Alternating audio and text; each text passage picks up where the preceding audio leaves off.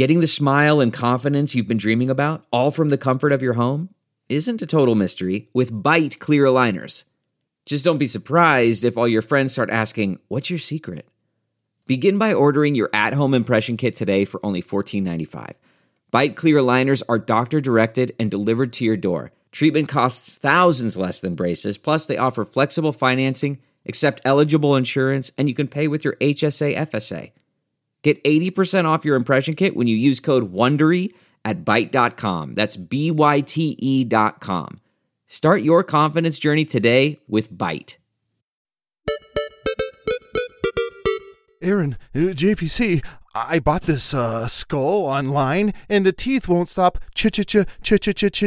moving. Are you serious? Because this is pretty haunted and pretty bad. Yeah, I also did read an article about a moving skull that, yeah, it's like really bad if they keep moving like that. Yeah, no, of course. No, I just thought this would be a fun intro for the Chatterbox. Like, you know how in some of the old-timey cartoons, the teeth chatter, like the skeleton teeth chatter? I hear what you're saying, but you should not joke about that because there is a chattering skull that is sort of terrorizing. Okay. Yeah, I mean, I love that that's your lived experience, but it's not my lived experience. Okay, yeah, no, I'll just...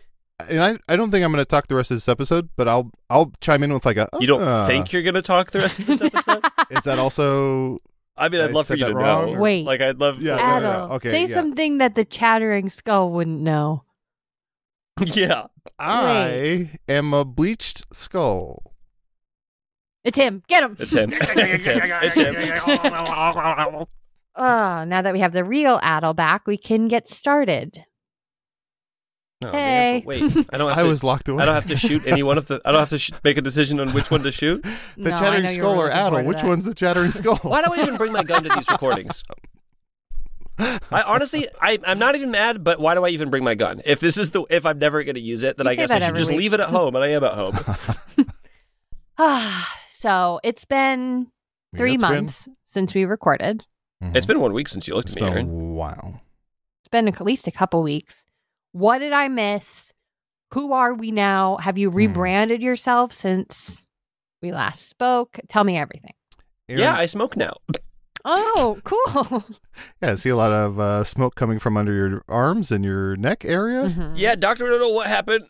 He just said my body will be continuing to generate it throughout the rest of my what do you call it? A very brief life. Oh. Okay. Yeah. Huh. He said I'm his little battery man. Yeah, we need to find you a different doctor, yeah. Yeah, he's good, though. He said I'm a little battery man. It's fine.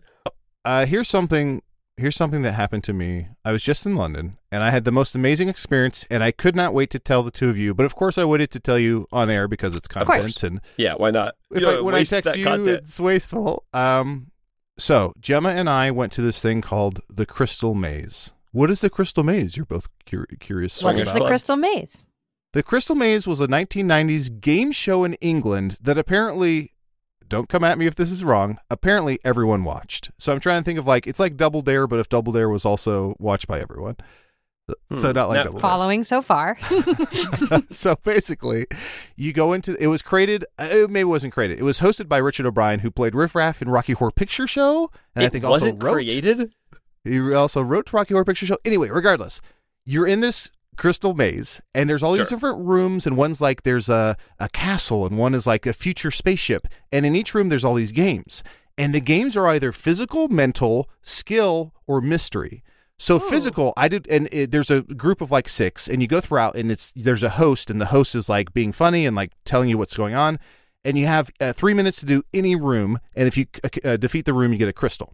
You want to collect as many crystals as possible. So, for example, I did a skill room, and the skill room was I had to go into a room, and in 3 minutes, I had to get to the end without tripping any lasers, and there's all these lasers going in the room. Okay, so far so fun. This sounds amazing. Yes. Or Gemma did one where it was I can't remember. It was something about shooting a bow and arrow or something. So it's all these different wild things. Here's the thing, though.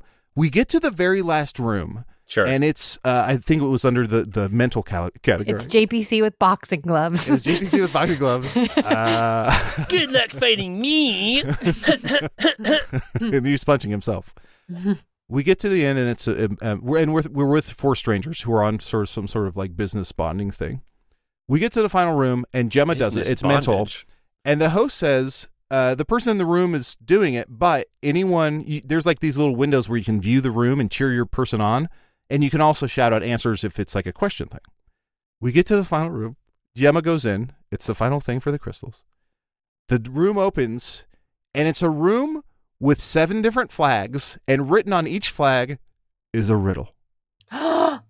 As the host goes, I will read the riddle, and then you have 3 minutes to do them all. As the host reads each riddle, I feel like Spider-Man. I feel like when Spider-Man first discovers he has powers, I just go boom, boom, boom, boom, boom, boom. I say the answers to all the riddles before the woman can read them. The woman is flabbergasted. She truly goes, "So you've been here before?" And I go, "No." I go, "No, no, no, no." No, and I can't tell you why I do what I do.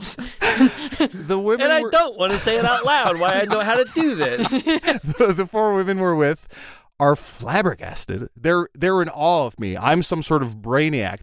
To me, they are wonderful. To them, I am Einstein. I'm a genius.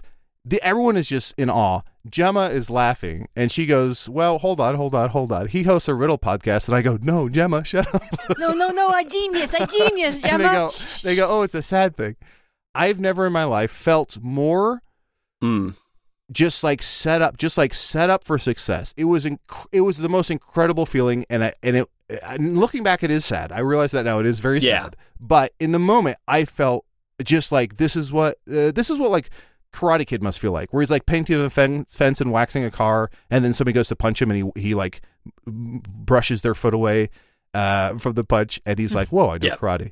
Yeah, brushes the foot away from the punch. I felt it. It was incredible. If I was in an escape room situation with someone who told me at the end of the escape room that they were the host of a riddle podcast, I don't even know what I would ask my doctor to test me for. Like, what do they have a test for what I might have from being in a room with that person? They did at the end. They asked me to stay after, and they charged me double. And they go, "Don't ever come here again." They go, "You owe more money." Dude, I would have looked so smug. I would have like looked to my left, looked to my right, and been like, "I can't believe I'm here for this." And then I would have gotten all of them wrong. Yeah. A shadow. Nope. No. Really? Gloves. A glove. Thunder. And they're like, "No, it's none of that." And you're like, "Okay, you be the king, and I'm like a knight who's going on a quest." And they're like, "What? What are you talking about?" You're like, "I want to see a scene." I want to see a scene. 1, 2, 3, 4, hate riddles, clue crew. Listen to the rest of the episode now by starting your free 7-day trial at patreon.com/heyriddleriddle.